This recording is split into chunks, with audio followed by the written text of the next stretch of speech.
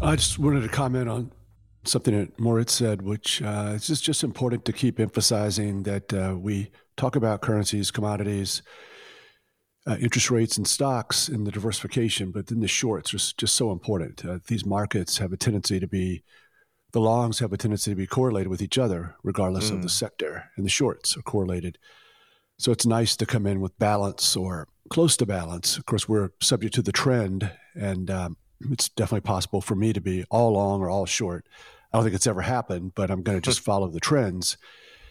But it is fortunate. I don't think it works to go out and try to find more longs and preempt the system to let's use some discretion to get longer quicker if we could. But I do think it's nice that we end up having longs and shorts, and it really just ratchets down the risk on a daily basis because we talked last week about how one of those days the week before everything was down. So yeah, it's good to have some shorts. I agree with that. The long positions in the equities, that was the key driver of the losses in October. As far as I'm concerned, I've been 70 to 80% long in those markets, and that has been problematic. That has not changed. I'm happy about that. Yeah.